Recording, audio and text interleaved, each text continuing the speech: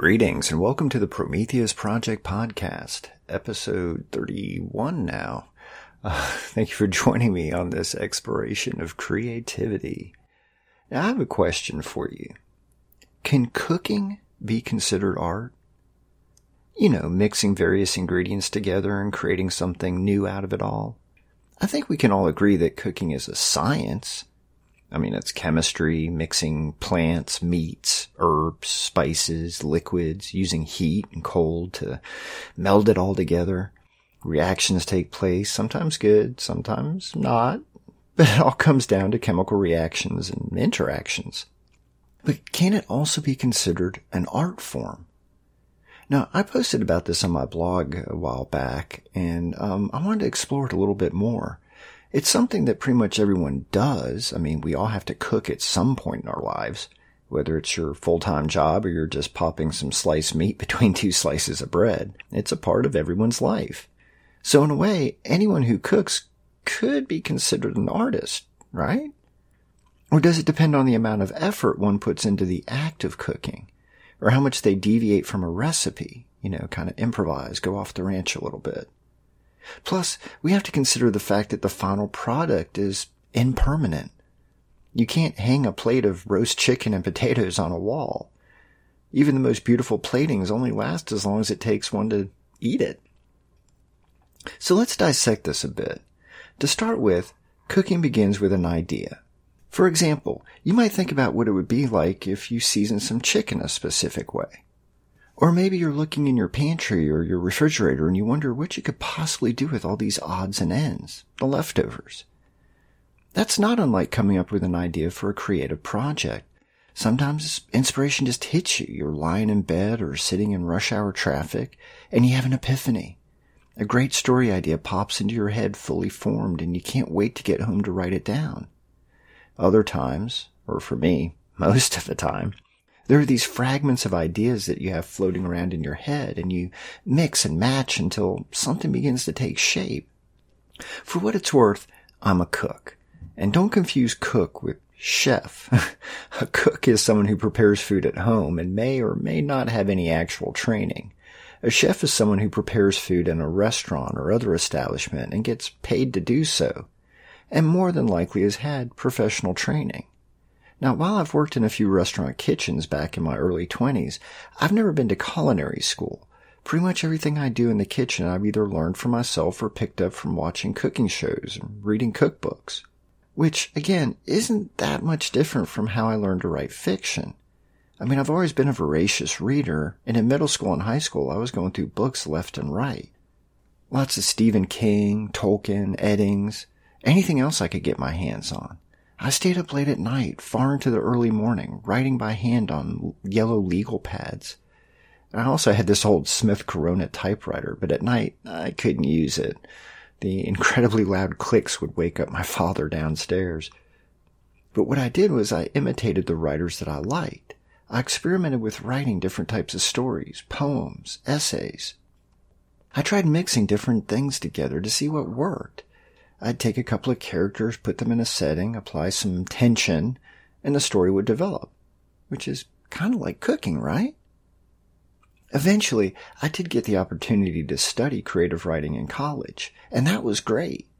I definitely learned a lot more about the craft, and I'm sure if I attended a cooking school, I'd probably be a better cook.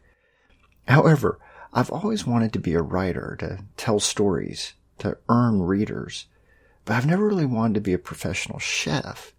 I mean, I'm sure the restaurant industry is disappointed. But back to my point. Cooking is, in my opinion, often overlooked as an art medium. And I can't help but wonder why that is. I mean, a cook or a chef has to be creative when they develop a new dish. They have to think about the ingredients and how they'll work together. They have to develop a flavor profile. They have to consider presentation, how it's going to look on the plate. The contrasts and colors and textures. They also have to consider cost, how much the dish will cost to prepare and how much to sell it for on the menu. The business of it. Of course, food is impermanent. With a book, you can read it and afterwards put it on a shelf, look at it, admire it, or sort it in your ebook library. With a painting, you can hang it on the wall and admire it every time you walk by. Same with a photograph or a sculpture. With music, you have a digital library to store it in for repeated listening, or an album or a CD stacked on a shelf. It's all in some way physical, always available. Food, on the other hand, well, it isn't. And no, that half-eaten cheeseburger under your car seat doesn't count. With food, for example, you go to a nice restaurant and check out the menu, you find something that seems appealing, you order, and a little while later the dish comes out from the kitchen. Does it meet your expectations with how it looks? Maybe you take a few moments to admire the presentation. Then you dig in. You savor the flavors, the textures. It can be almost sensual. But after 20 minutes or so, well, it's gone. Your plate is empty.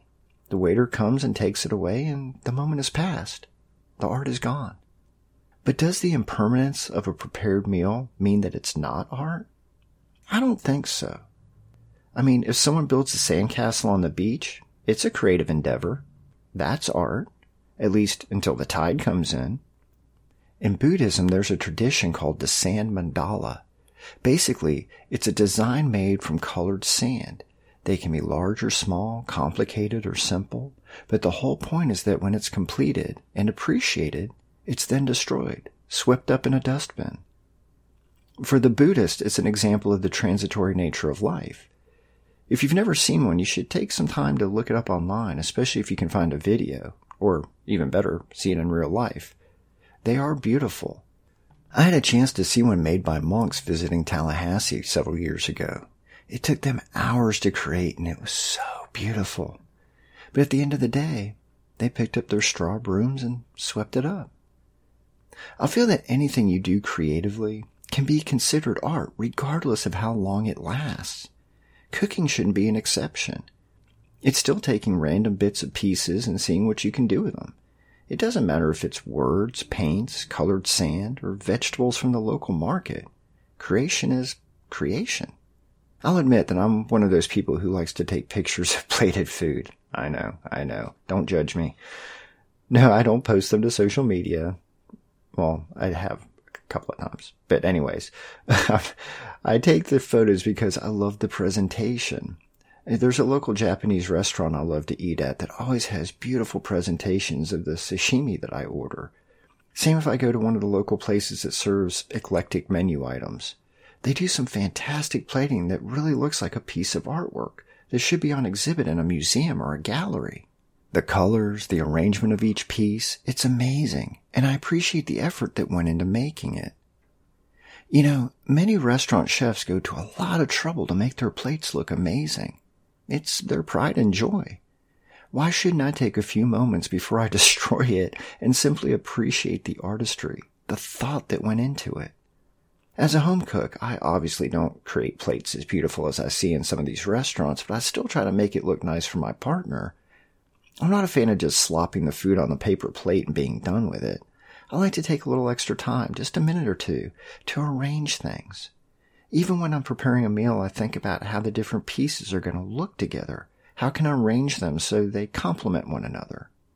To me, the aesthetics, the appearance, is just as important as the flavor. In fact, I think the appearance has an effect on the flavor. Consider this. What do you think looks better or more appealing? A fast food hamburger and fries in a couple of cardboard boxes, or a hamburger with a side of fries on a plate?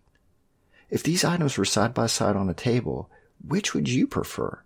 Probably the plated food, right? When you look at cooking like this, you can see how it's really an art form. I mean, if you disagree, I'd love to hear your reasoning. Drop me a line via the contact form on my website or catch me on social media. And no, I'm not going to argue with you. Everyone's entitled to their opinion. I'm just curious. And besides, art's in the eye of the beholder. All right, so for this show closeout, I want to stick with the cooking theme. I know you're shocked, right? But there are two things I'd like you to do. First, I want you to cook something. But when you do it, I want you to try and change your mindset. As I've mentioned, most people look at cooking as a chore, something that they have to do in order to survive. The problem is that mindset prevents you from enjoying the experience, and I really think that's a shame. Now, I'm not challenging you to make a 4-course meal or learn some fancy kitchen technique. No, all I want you to do is make something simple, but look at it as a creative endeavor. You're not cooking because you have to. You're cooking because it gives you a chance to do something different, to try something new. And it doesn't matter if you're a carnivore, omnivore, vegetarian, or vegan. Cooking can be an adventure. For something simple, you can boil an egg, toast a piece of bread, boil some pasta. Anything that's easy and that you don't have to go out and buy a bunch of ingredients to make. Now, before you begin, think about how you usually do this. Do you just boil, peel, and eat the egg? Do you put the same type of jelly on your toast every time? Do you just dump the noodles in the boiling water and let it do its thing? Well, what can you do differently this time? Have you tried putting salt on that boiled egg? What about paprika, cayenne pepper, garlic powder?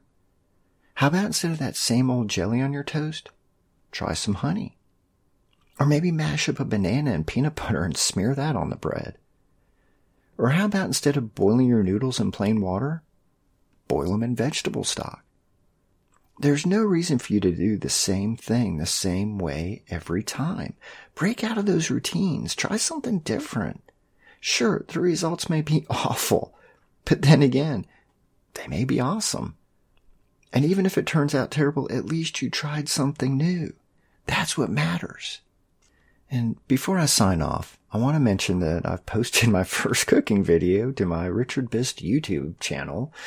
It's not fancy and it's not going to get me a spot on the Food Network. It's just me sharing tips and tricks, recipes, and just trying to show you that cooking can be fun and creative.